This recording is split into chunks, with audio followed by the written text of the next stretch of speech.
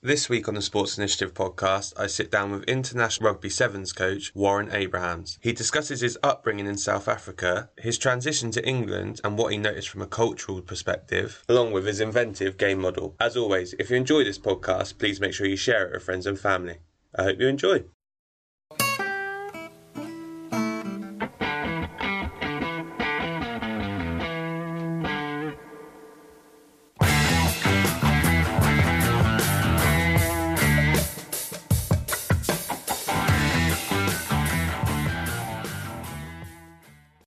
Perfect. So, Warren, listen, really appreciate you jumping on and spending a bit of your time with me. How are things your end? Now, firstly, thank you very much for having me. It's always a pleasure to share and learn. Obviously, it's like it's a beautiful day, like being back home where I'm from. And obviously, the country has come to a dead standstill. But look, I'm enjoying this weather. Everything's good. Trying to create new things on a daily basis. So, and obviously, the weather definitely helps me because it opens up some of those routes from back home. No, that makes complete sense to me. One of my good friends and someone I grew up with is South African, and he thrives in this weather where the rest of us are all melting. He's there, he's got his braai out, he's having a beer, he's just imagining he's back in Durban, etc. So I can imagine it's similar for you in terms of thriving in this type of weather. So obviously for people that don't know you, haven't come across your work, etc., do you just want to give us a bit of a whistle-stop tour of, I guess, where you grew up? You alluded to a little bit there, and then kind of a whistle-stop tour of some stops and where you are at the moment. Obviously, like you said, born and raised in Cape Town, left Cape Town at about 23, very naive and young with no plan in my back pocket, had a little bit of savings, convinced mum and dad that everything's sorted, but actually nothing was sorted. I remember sitting on a plane and going, what the hell am I doing? But I've been here now for most of my adult life, been over in England, probably about what now, 16 years, nearly 17 years, been over here. Obviously when I rocked up here, no one knew really of me or know who I was, so I had to pave my own little way to where I am now. And then so most got a beautiful young family now, 2 kids. One will be 5 in September, one will be 2 in December. Mrs. who always keeps me grounded, feet on the ground when the head gets too big, but so, and then the coaching journey has taken me to some amazing places so far. My journey started as a community coach. Was one of my first few jobs with London Irish and Harlequins, and luckily enough, they must have liked what I done at Harlequins. They created a sort of an elite pathway academy role for me at Harlequins at the time. Spent 8 years at Harlequins rugby club. I had really interesting years down there, and while I was doing that, found myself at Lithuania, coaching the Lithuanian national sevens team for 2 years on the European circuit. That transformed into getting a role with England Sevens under Simon Amor, where and Tony Rogue is the current head coach, where I spent 5 years learning the craft under 2 really good coaches there. And then found myself coaching the USA national women's team in prep for the 2020 Olympics. Did some probably one of my favorite jobs so far. And then had some various consultancy roles along the way. Consulted with Germany. After USA, took on the Welsh women's 15s and 7s role for 12 months. And now currently, I'm sort of doing a performance consultant role with the Brazil national sevens team. So a very, very diverse coaching background, but learning some beautiful lessons alongside that.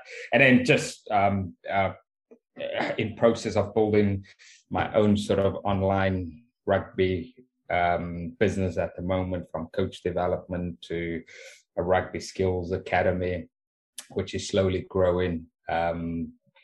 And yeah, that's where I'm investing most of my time at the moment. That's a snapshot of the coaching journey. No, perfect. And I think what it does highlight, as you said, the wide-ranging experiences that you've had in a variety of areas, and it'd be really good to dig into those. And as I said to you off air, I played rugby for the first time this weekend in 15 years and chose sevens, which is brutal for anyone who hasn't played it. So enjoyable, but yeah, very, very brutal. I guess starting point for me is why rugby? Obviously in South Africa growing up, what drew you to rugby? Why did you initially decide that was going to be your path? And yeah, what drew you to the game? Yes, it's probably not so much what drew me to the game. Being from South Africa, I think you come out with a rugby ball in your lap over there. So I'm probably born into the game. That's probably the easiest answer. No, look, when you're from there, and the era we went through at the time when I grew up watching the Springboks, I was born in a very, very interesting space during that apartheid space. Where I grew up, not got a big concept and understanding about it as you evolve as a young person. It's only now when I go, wow, I can't believe I've been in those situations when I'm looking from the outside in. But at the time, in 1995 Rugby World Cup probably changed my life forever. I mean, that moment Nelson Mandela gave that trophy to Francois Pienaar, geez, that just inspired me. I wanted to play for the Springboks so badly. I wanted to be involved in coaching. I didn't even know what coaching was, but it just felt like it was the right thing. So the dream probably just started there for me. And from then on, geez, I Chester Williams playing in that team. He was my hero. Sadly, not with us anymore, but I wanted to be this guy so badly.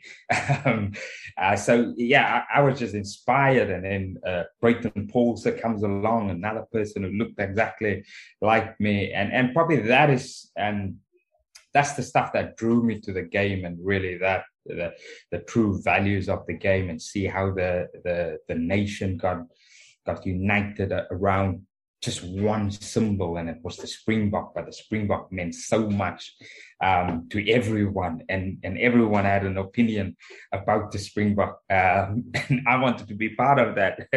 So that's probably the stuff that drew me, and that I think that moment where I sort of visualized and go as a young 11, 12-year-old go, is I want to experience this one day. And that dream, it still sits there very much every day. And yeah, that's probably the best answer I can give you. Yeah, no, that makes complete sense. And I think it's probably quite a nice piece to talk about, because you don't go into it too often. So obviously, as you said, you grew up in that era where there was apartheid and stuff. And can you describe for you what that moment, in terms of having Nelson Mandela there and Chester Williams and people like that, meant for you in your community, and I guess what boost that gave you to believe that dream was actually possible? Because I think at times we can understate, we talk about players being role models and the importance of role models being on TV. We talk about women's football at the moment in England, and that being on BBC, and how good that is for girls. Yeah, to see that. Can you just describe what that meant for you and your friends and your families, having that kind of on your TVs in the communities that you're in? Yeah, no, it's a great question, and I remember it like it was yesterday. That finals alone in our community where we were.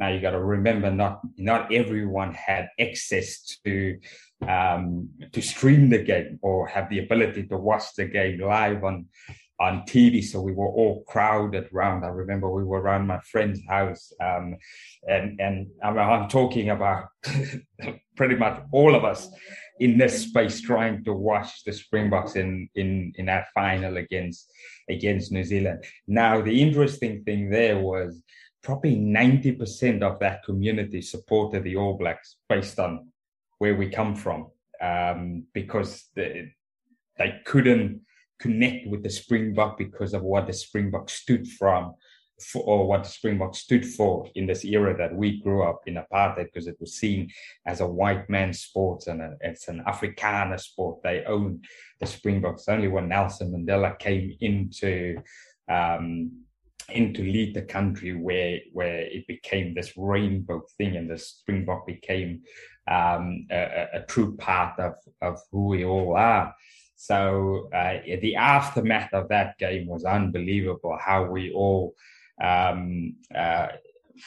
probably the first time I had physical contact with a white person in terms of shaking their hands or hugging, because we all were one because we won this real massive rugby World Cup, and all of a sudden we all are sharing the same thing. So it was a pretty special moment, how we all ran through the streets of our local community. And when I say all, normally it was us, the people of color, who were marching against something because of our situation. All of a sudden, we had this shared common goal that we all felt we achieved, and we were running for the same purpose, and that purpose was joy in that moment of time. So yeah, I can still see the whole picture unfold in front of me, but also how some of my best friends, and still have some of my best friends today, who's literally in tears because New Zealand lost, because they had such a deep connection to the All Blacks, which was bizarre for me at the time. But when you go into the depths and history and you understand things now, you go, okay, that makes sense. So no, it was an amazing experience, and it's definitely probably a moment that shaped me and still shaping me today. And how proud does it make you now in terms of you see the diversity in that Springbok squad? Captain as obviously a man from that community, etc. So how proud does that make you to see how far they've come, etc.? Yeah, look, it's massive, and it's an ongoing conversation. It's an ongoing conversation in South Africa, and the progress we've made, like being one of the few countries who's won it now 3 times. So, but the evolution of the Springbok and what it stands for, and now we've got the Protea and the Springbok on our chest, and it's and you see how the country grow and changes. Obviously, it's got its difficulties on a daily basis, like we all do over here as well. But now the evolution is amazing, and the most important thing is, and I always say, look, if you can see it, you can dream it. And if you can dream it, you can be it. And now, obviously, you see it with the current England team. You see it with the Springboks team. There's people that looks like you. So when there's someone that looks like you, you can dream about these things because it's happening. It's the same as what I had when I was a young fella. Perfect. So moving on, what drew you into the coaching side of the game as you got a little bit older? What drew you towards that? Yeah, I was lucky with not lucky with the coaching side. I always knew I wanted to help people. I just never knew how I was going to help people through rugby, for instance. And one of my we finished school, our last year in school, and my friend was coaching the school's under 14s team. And he invited me to come along because we used to play together. It's like, oh, why don't you come along and help me coach these guys? So I I went in for a little session, played around with the players with a few things, and then I got another invite. But what happened was he never come back.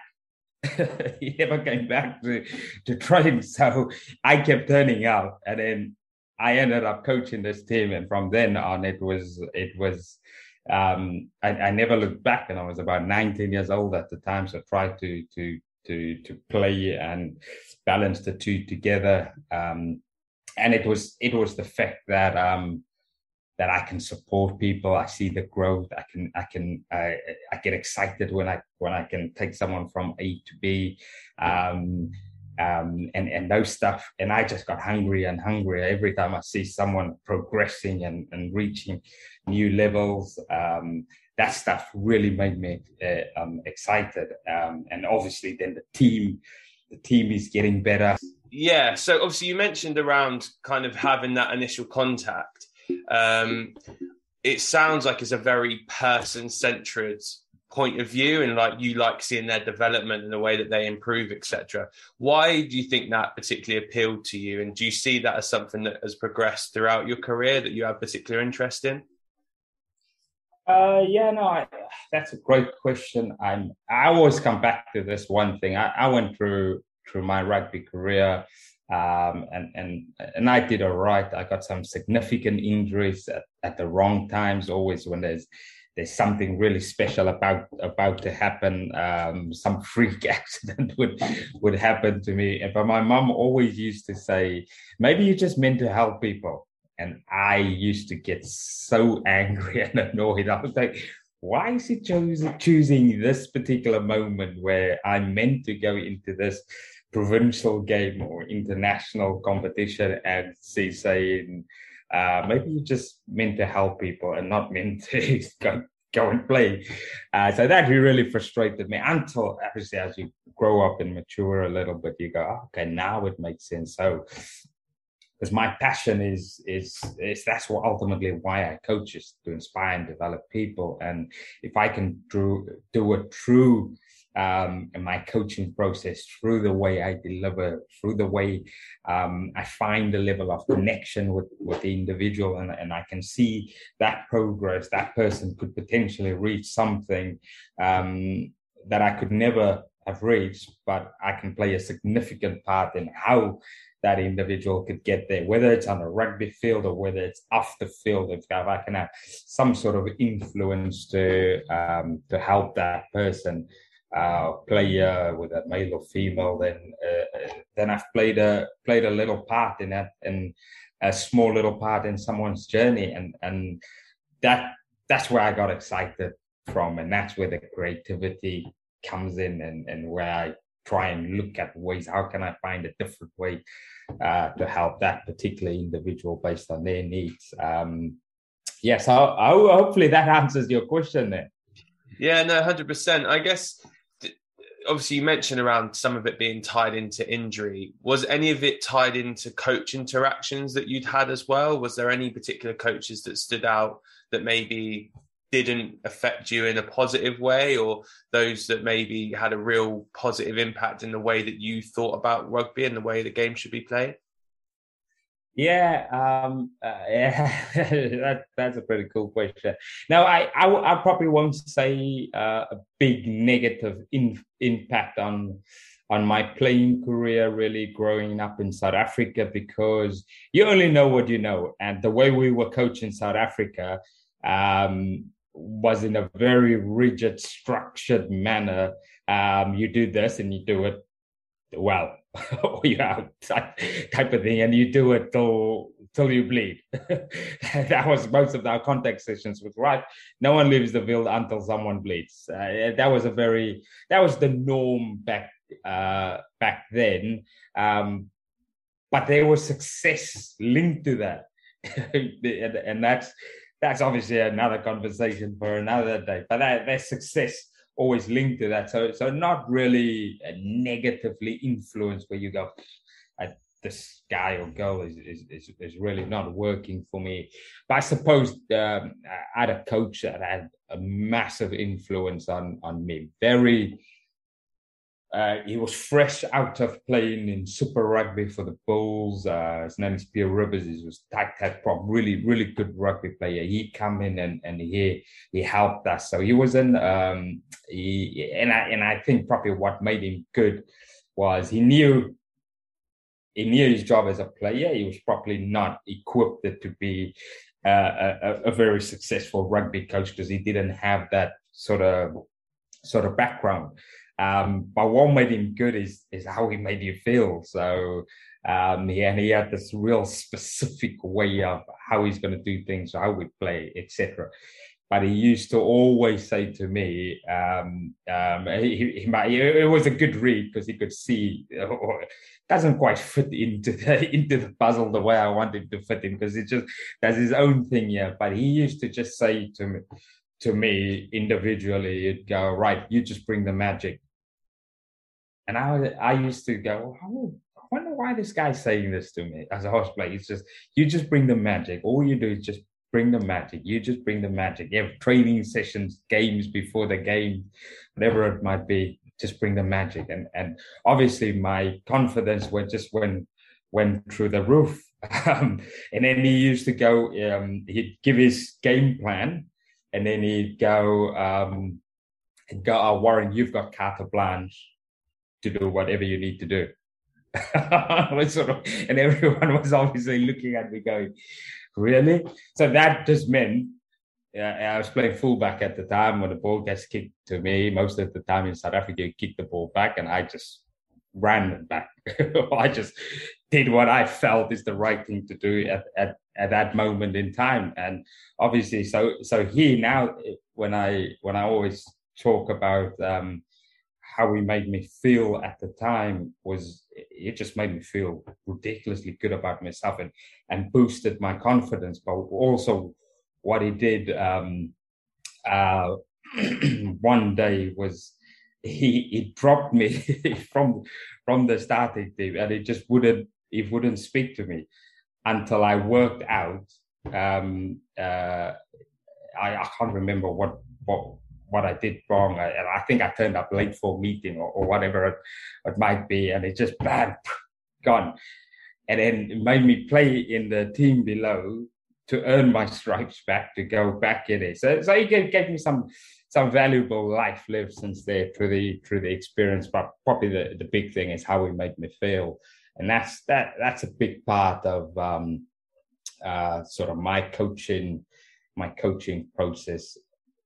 Or ultimately why I coach is if I can get that part right, but like we both know in a coaching space, you're not going to please everyone. You're not always gonna get that right. But if the odds is in my favor, 99% of the time, it's a pretty good starting point. And is there any particular players that you've worked with that you've had that type of relationship, or one where you've really understood what they need as a player to help them produce where maybe they hadn't done previously, or, you know, that they've had some troubles? Because it sounds like there that, you know, he understood you as a player, which is, I need to keep him disciplined with around the edges about not turning late and stuff. Yeah, but actually on the pitch, he needs that freedom. That's how he produces his best rugby. So is there any examples of you as a coach who's kind of worked that out with a player and you've seen them really flourish in that environment? Yeah, I liked it. It's one of the things I really sort of pride myself on it. And I had a high number of those particular moments. I remember a young player out in with England Sevens, unbelievable, gifted, talented athlete that world was his oyster bite, just like you referenced earlier. It's a pretty tough game. He just couldn't get that that switch across and really struggled mentally, but not struggled in a way where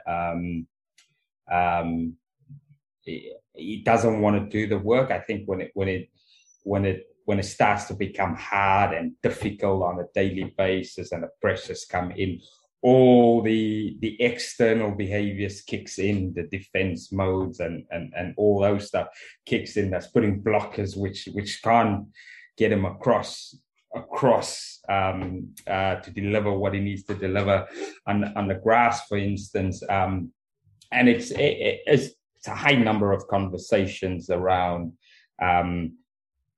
not what's happening on the grass, how do we deal with the stuff that's happening at home with the family, but all these type of stuff.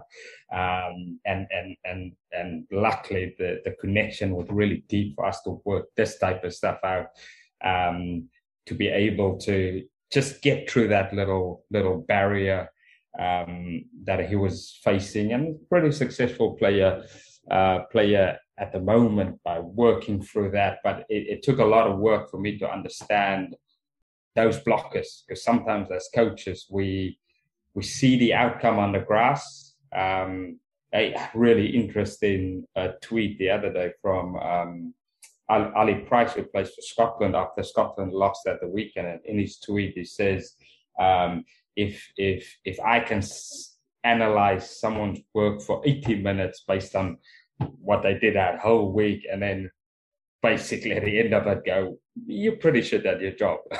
Because that's what we do, isn't it? Scotland lost, and all of a sudden they all dreadful rugby players based on the tweet. So it's really understanding how they get onto the grass. So you have to spend and invest a lot of time in that side by being intentional with your interactions, etc. And I see this a lot in the academy space when I work with academy players. Like one of our probably most gifted players in this country at the moment, in England, nearly gave up the game because he just didn't like it anymore because of the pressure, because what everyone puts on him, his home life, single parent, African descent. So all these things were traditionally different. So if we say this particular individual is not committed to be a professional rugby player, but he has to take a bus and a train and a bus and a taxi to get to a training venue, it's pretty committed for me. But his commitment just doesn't fit into the norm or the perception of how committed you should be as a rugby player. And the coaches I'm ranting there, but no, I know what you mean, because then the coaches focus on him being 5 minutes late for training, and he's like, well, yeah, he's 5 minutes late for training, but actually got himself across London via, as you said, 2 buses, a taxi, and a train, compared to the individual who's half an hour early, but actually it's just been picked up and dropped off. Which one is actually more self-motivated for their commitment and development within that setup? 100%, and it's really how do we build a real understanding about the sort of well-being space that both for coaches and players that we can help them better. I think probably the advantage I maybe have versus some other coaches is my background. So I have to be really resilient to get to where I am today, and navigate some, or probably best way is to find solutions to the problems that was put into place. So I've got a little bit of experience there that I can, obviously when I see it, I can help and I can get over those barriers that some of these young players are facing today. So when you decided to make the jump across from South Africa to England, what was the driver behind that decision? And did you see any, I guess, particularly in rugby, any cultural differences that really flagged up to the way that you experienced and played and thought about rugby in South Africa in comparison to the way that you played and thought and experienced rugby in England? Yeah, Um, Drivers, what was it's I always want. I'm always the um I was just curious. I was curious. I wanted to. At the time, no one in my family has even flown, let alone left the country. But I was curious about the possibilities um, that could be out there. Obviously, like I said, I was pretty naive and naive with the whole decision. I was involved with the provincial team. I didn't get a contract, and I said I'm going to England. Now I had a little bit of savings. I was playing at the time. I was running in an academy in South Africa as well, and yeah, I think the curiosity drove me over here, and it was just one of those things. You got to dip in, like I alluded to earlier with my coaching background at the moment. It's you never know. I can say, that country approached me, but no, I'm not going to go over there because I don't know what's going to happen. Sometimes you just gotta dip your toe in the water, or not even dip your toe. That's a little bit boring. Just jump in and see what happens. And that's what I did. I took a massive risk, and I was hoping for the best. Literally, I've been hoping for the best. So it wasn't the fact that I had this amazing plan sorted. When I get over, this is going to happen. I'm going to go there, and this club is going to come get me, and I'm going to do. No, it's literally as I'm on the plane, I'm working out strategies of how I'm going to get from A to B when I get on the other side. But I revel in that level of uncertainty. So but I was drawn to the northern hemisphere. Obviously, when you go back home, you at the time Wasp was pretty good. Saracens was a good team. Leicester was a good team. So you probably a strong relationship to London Wasp because they were winning everything at the time. So you go, right, how can I end up playing for them? And plus, I turned up on the wrong visa that didn't allow me to play professional rugby over here. But the rugby community is a brilliant community. Put yourself out there, and people start talking, and things open up, and before I know it, I got picked up. I got housing, and I just let the rugby and the coaching do the talking for me, and that was always sort of my thing.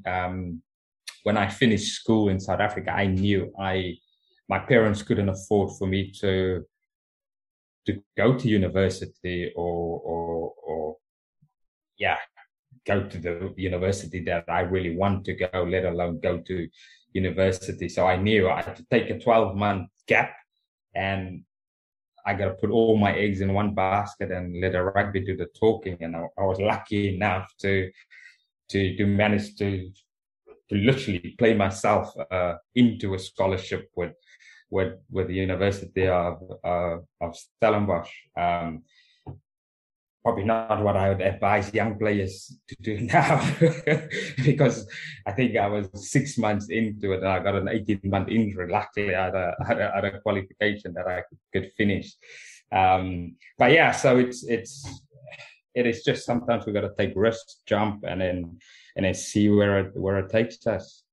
And what did you see in terms of the playing style or cultural differences around rugby? Was there any discernible differences in terms of how the game was viewed, or thoughts on strategies and how it should be played, etc.? Yeah, there were some big differences. Obviously, still today, this is an ongoing topic of how the North versus the South play. South Africa is probably closer to the Northern Hemisphere in terms of how they they play the game. So it is probably one of the biggest things for me was the duration of the rugby season was quite long. In South Africa, we've got a short, compact season, and it's over. It's over really, really quickly. So yeah, it's a long season. Obviously, the game is traditionally played very, very slow. I think the pathways were pretty big over here, where they were very limited in South Africa, where I come from. But probably the big thing for me coming over here was I sounded different, I looked different than probably 90% of the coaches in the country. And that difference, and then add on to the way I deliver and then the way I naturally see the game, that little bit of difference, obviously, it provokes some level of interest with how things evolve for me. And I'd probably say those were the big game changers for me. Where in South Africa, there's more coaches who looks like me. Where over here, it was quite pretty obvious that there's not many coaches. Plus, you're different, so it almost forced me to. Force is pretty strong word, but forced me to deliver what I know and feel and see around skill development, just to deliver it a little bit differently. Because I remember going for my first interview over here, and the 3 guys coaching before me, and they all coached. It was exactly the same. Like, you can copy and paste that session plan, and I go, "Oh, this is the way they do it." And obviously, I did mine, and it was completely different to what the kids would have experienced. And I'm talking about probably more of the backyard game stuff. Me and my mates back home had to come up with if we wanted to have our own version of Wimbledon in the road, for instance, with our homemade rackets. Do you see what I mean? So that level of thinking slightly differently, I suppose. And is that stuck with you today? Because as you say, I think you can, and coaches can get institutionalized to a degree in terms of how sessions should be delivered or what a session looks like, and worrying about perception from other coaches or parents and whatnot. But do you still have that, I guess, unique spark in the way you go, actually, yeah, we're developing skills with them, but we can strip this right back down to playground games, and we can be unique in the way that we learn these skills and make it more enjoyable and fun for the kids. Do you still have that, even though you're working with the slightly older age groups? Yeah, 100%. And I do that at every level that I coach. And it's hopefully something that will always stay true to me, and that I hope I never lose one day, because it does get a little bit boring and stale. And yeah, look, there's a time and place for everything, but I'm a big believer that play is the highest form of research, and if we can reconnect with that inner child more often, we're probably gonna expand all that problem solving and physical literacy and all these big academic words that people throw out there these days. But you'll just give them an opportunity to find solutions to their own problems. And I like I said, do it at an elite level, and I've got some success there. Some people like it, some people don't like it, but they start seeing the benefits of it, and they go, okay, maybe there's a method in the madness. And what's your go-to practice? So if you're working with an age group and you go, listen, I want to practice is going to really engage them, it's going to be really enjoyable, we're going to get lots of different decisions and stuff, is there one particular practice that's going to be a bit of a home run where everyone's going to come away with it with big smiles on their face and having learned something as well? There's a number. So I'm a very much of I've got a few different things that I think will impact particular groups. So perhaps the way I would design a skill development session, perhaps the way I would design a particular game that cater for their needs. I'm very much of I'd like to say a flexible thinker, where it's because the one thing I might do with you might be slightly different to my man over here, for instance, but there might be similarities of that game, and then I'll jump over here to the next group, and we still got the foundation of that game there, but this group want me to kick the ball up high more often. I did an under 9 session a while ago, and I said to the guys, "What do you want to do today?" And they go, "Oh, we just want you to kick the ball up high, and we'll catch it." I go, "Okay, brilliant. I'll kick." So that was the starting point of one of my games. The ball goes up, then you got to go score over here, and then get the ball back to me. Whoever can get that balls back, you go again. So like a bomb diffuser type of game. So it's not very much where I've got one specific game that I'm gonna hang my hat on, but I've probably got a series of core things that I can flex where I need to go to. Very diplomatic answer I'm giving you here, but no, I like that. I like that game. I'm just thinking about it in a football context, and I think you could play that really well. You talk about that combination play to find space or whatever. Actually, if you did something like that where they score, then the opposing team has to try and get it into you. If you've got 3 or 4 little games going on, it's practicing them combining to score, but it's also practicing them combining to play out to then penetrate into a particular area. So I think that, as you said there, that's quite a fun type game that does have outcomes that you can be transferable. Yeah, 100%. And that's very much how I look at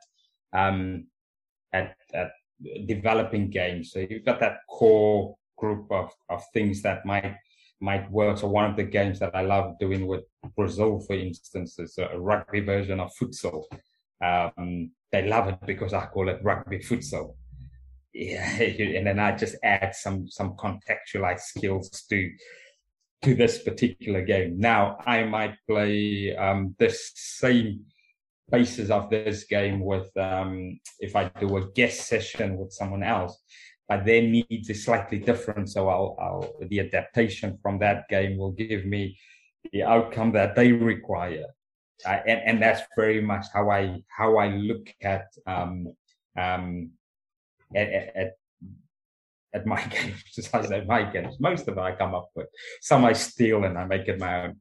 And how do you make the assessment around what the standard of the environment is and where the needs need to go? So obviously you mentioned earlier that obviously you did some work with Lithuania, you did some work with the coaching on the England Sevens program, the women's Welsh program, all very different experience levels, all very different professionalization of the programs, etc. So how do you early on in a program identify actually this is what the players can do, this is where we're trying to get to, and this is the steps that we need to take in order to get there? Yeah, again, it's probably that one where you got to chuck them in. I remember with USA, bam, straight into the deep end to an extent where I remember 3 weeks, 4 weeks into the process where I go, is this even working, man? I'm getting uncomfortable here. I think this is working. I've got to go. You stick to your guns and you adapt and you move it around what they need. Obviously, did a lot of research on them before I joined that program. And I remember one of the first days of training, we did a little game, and one of the players come to me and she goes, "Warren, what's the route?" I was like, "What do you mean, what's the route?" She's like, "Yeah, well, what's the route? How do I get from here to there?" Because that's how they think. I was like, well, the game requires you to find the best space and play to the best space. This might give you an opportunity to attack the space, but I can tell you where that space is going to be. I guarantee you it won't be there by the time you get the ball. So you got to work out where's the best space based on that moment of time. We know where it might be, but we can't guarantee it will be there. So it's obviously very much American sports. We go A, B, C, D.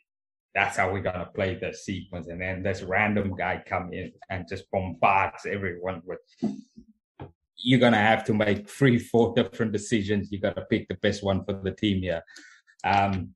So that was a really interesting experience. And I think winning the first World Series after 9 weeks, the first World Series event after 9 weeks, gave me a lot of credit in the bank.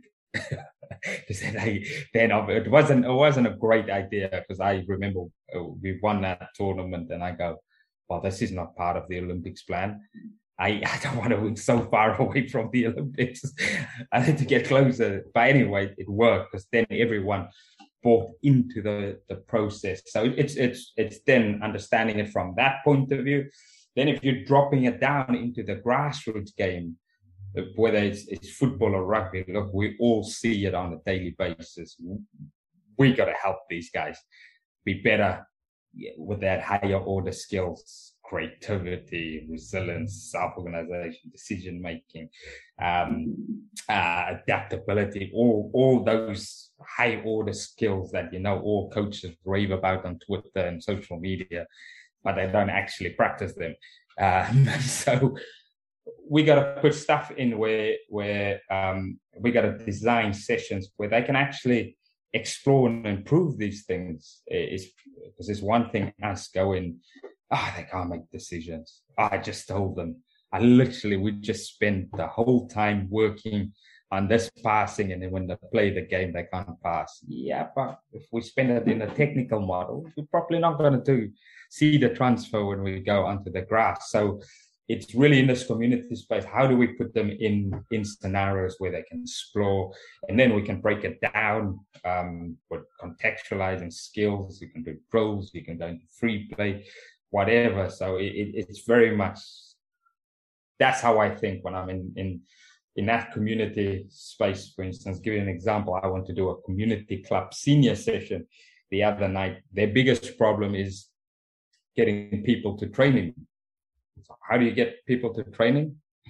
You got to put a good product out, an exciting, attractive product where players go, that was an awesome session. Loved running around, playing with my mates, all these stuff and practicing new skills, etc., etc. I'm going to come next week.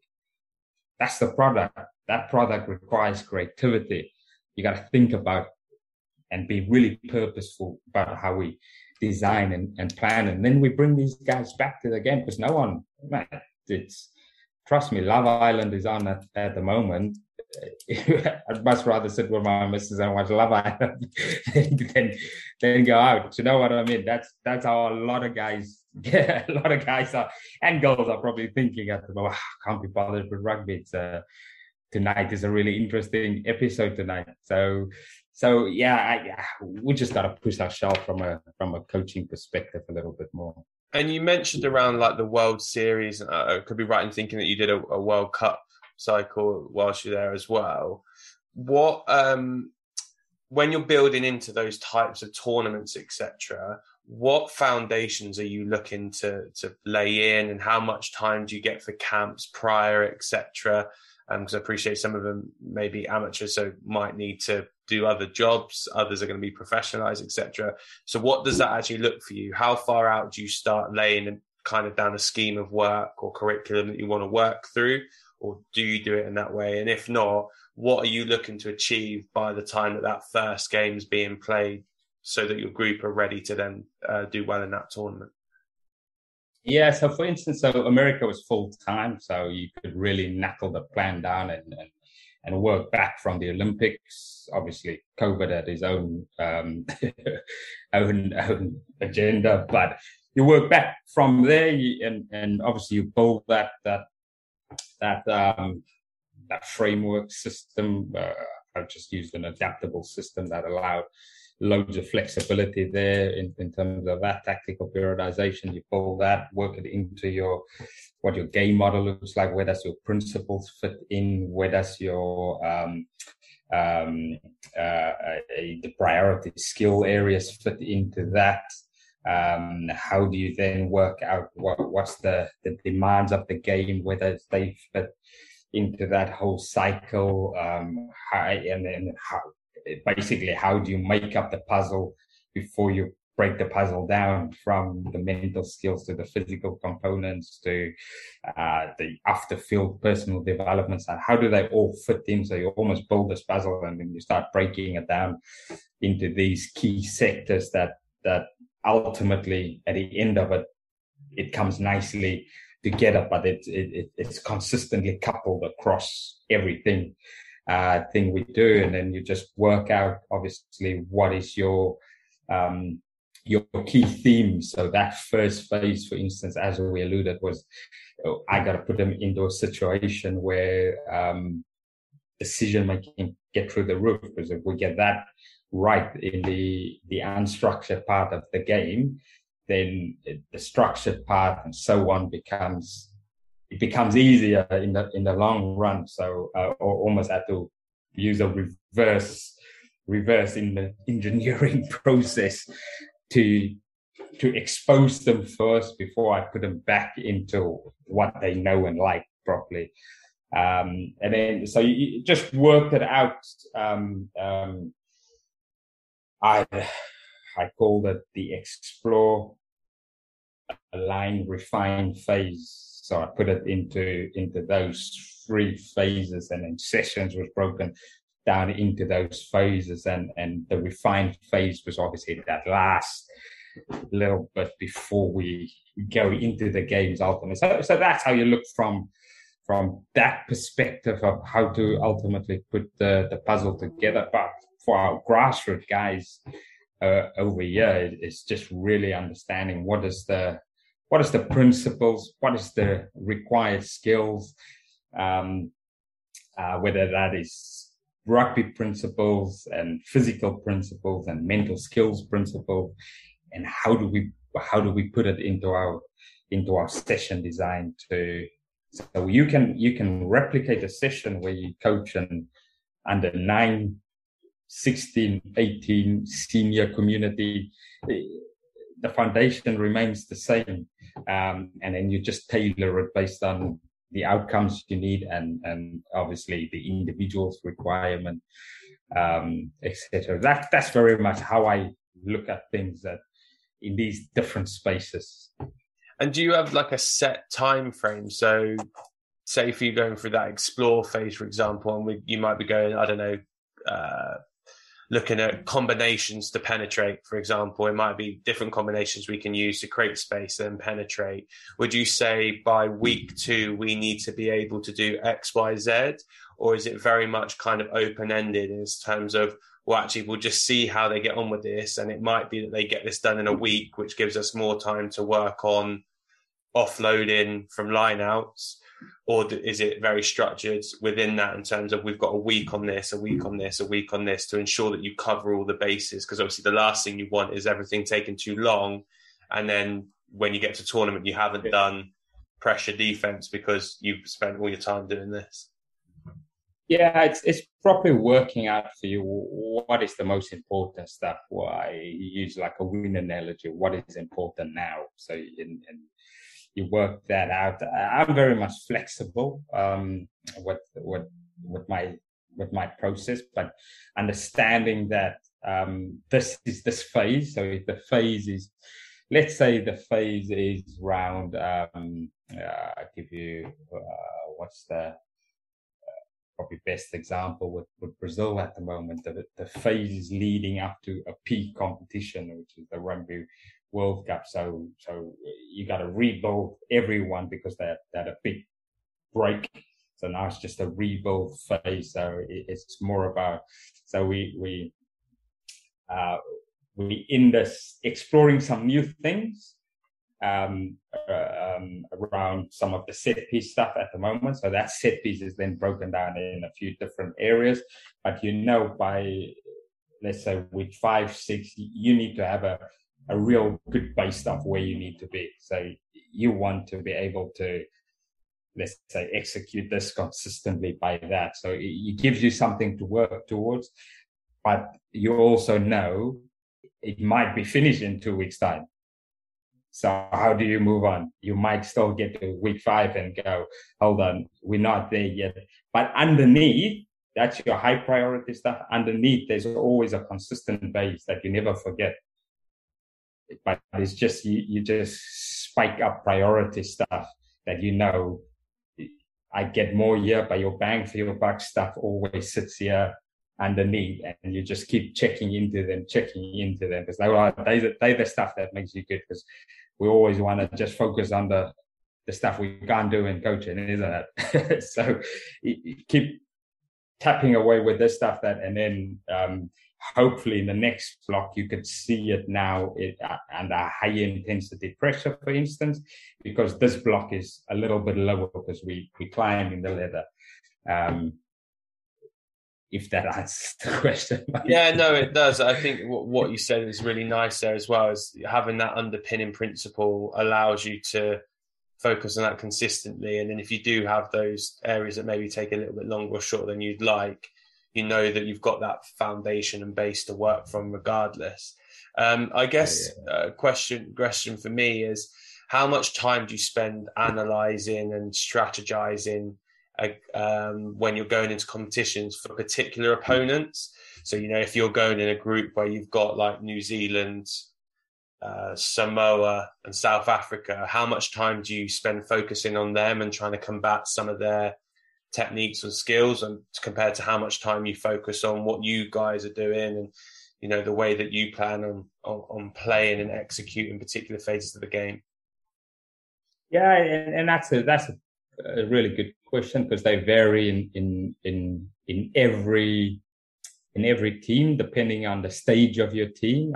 With England Sevens men, for instance, we had a group of unbelievable world-class players. They were, talking about the likes of Dan Norton, Tom Mitchell, Dan Bibby, Harry Glover, Richard de Carpentier. These guys were world-class Sevens players in their own right. They didn't need a lot because they were so far ahead. So the stage of that team was so far ahead. So they almost did more of the work to push the team forward. So they just required maintenance, consistent check and challenge, where you go, have you thought about that a little bit? What do you think there? So it's how you can push their game a little bit forward based on the stage of that team, because it was a very, very experienced squad. So you can drive them and you can try new things, etc. And you can be very specific with this tournament. We're just going to focus on how many tries we can score from a scrum, for instance, or penalty plays, or whatever it might be. And to answer your question, the opposition is a good one, because you can then spend a lot of time around the opposition, because this group just requires maintenance almost. We flip that probably currently with Brazil, for instance. The team requires probably more before you look at the outside, based on where this team is currently. So that's always an interesting dynamic. So this team currently, and to be fair, we've now gone to a stage where we can now tailor the group. So when you're in a group, you can closely look at the group, and then facilitate training closer to how that group defends. So how New Zealand defend from a scrum, how, let's say, Australia defend from a scrum, how Fiji defend from a scrum. To be fair, that's a tough group if you put them all in one group anyway. How they defend from a scrum, for instance, then you can strategize. So you always look at that, but the group probably needs a little bit more work before we go, right, now over, you can probably do this more. If that makes sense. So it all depends on where your team is, what stage. but probably the key thing is there's no limitation. It is just the amount is you reduce the amount. You all still go, look, can you have a look at their setups from defense? You see? Yeah, no, that makes sense. I guess my next question off the back of that is how much of it is your strategy or game model, game plans related to the players that you've got as well? If you've got a very physically imposing team that might be a little bit stronger, if you do strategize to use that as a strength? Equally, if you got a very small team, that are very agile but might not be so great in contact, do you make sure that you kind of create a game model around that principle that actually we're going to play like this because we know that we're not going to be able to get into a hitting match with New Zealand because they're just going to pick us up and throw us out of bounds? Like, do you think, does your game model adapt to that accordingly? Yeah, 100%. It's you got to look at that. So your team dictates the way you're gonna play. And that's where one of probably the best work so far with Brazil is how do you play to your strengths, basically. So now, how do you strategize to be able to bring these ridiculously fast athletes into the game more often? Because if they touch the ball more, they score more tries. Simple game. So how do we get the ball there? So then you got to put a few things in place to get it there. Now, the cool thing about sevens, you do this in game one, in game two, someone make an adaptation with how they defend. And if you've not quickly evolved, then you get found out. So sevens is all about cat and mouse. So you got to that's why you need a flexible, adapting team. That's why I love the game so much, because there's no one size fits all type of process, because they're all so uniquely different. So yeah, I think the player strengths builds your structure basically, and then then it's your job your job as coach, and then combine that with some player input of how you're gonna find ways to tactically create space for your superstars. No bomb squad in sevens. They'd get found out too quickly if you had the bomb squad. That'd be pretty cool. That would be a pretty cool tactic to bring your own version of a bomb squad in. If you can get your team to that level, wow, that's pretty good. It's interesting. It's always fun to watch that lot. But listen, I appreciate we're close to the time allotted for this. So one question for me to finish, which is, who's the most impressive coach or player you've worked with in this space, and why? Ooh, that's a tough question.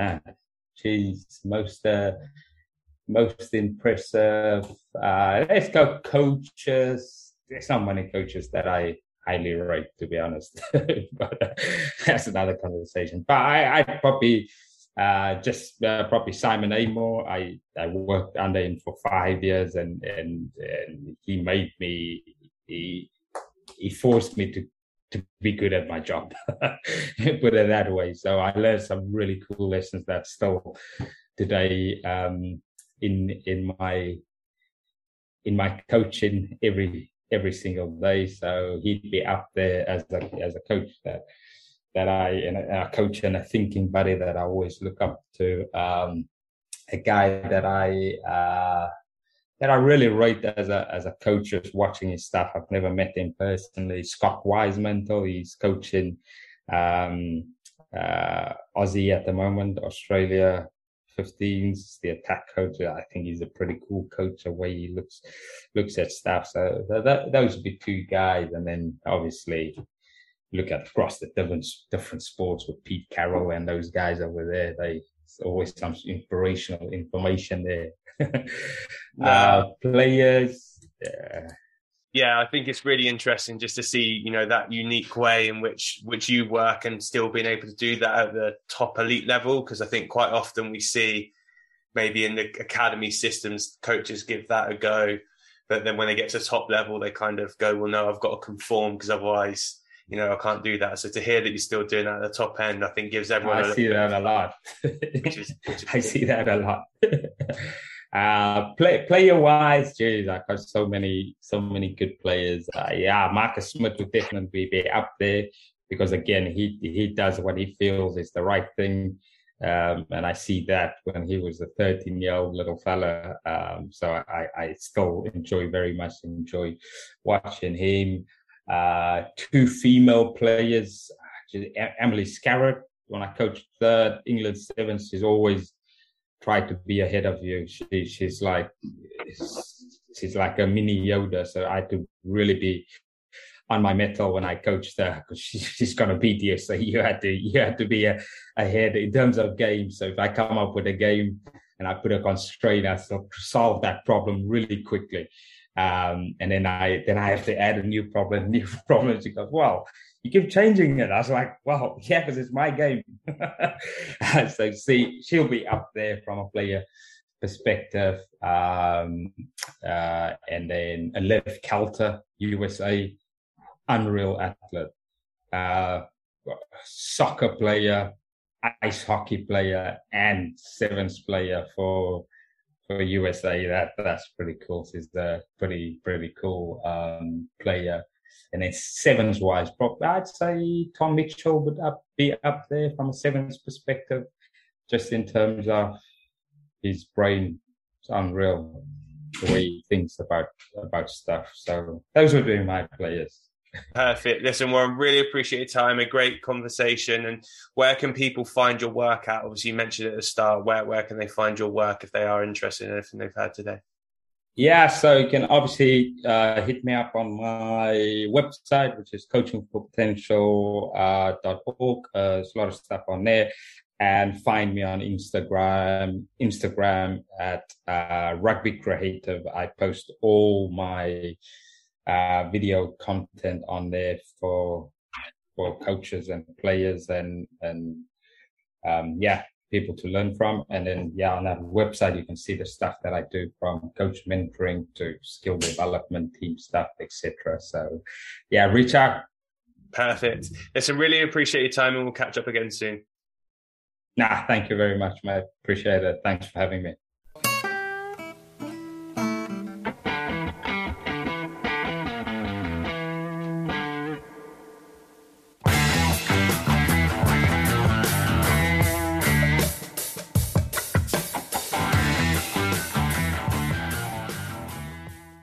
Thanks for listening to the Sports Initiative podcast with me, Michael Wright. Please remember to follow us on Twitter, Facebook and Instagram at the Sports Initiative Podcast, and share this podcast with friends and family.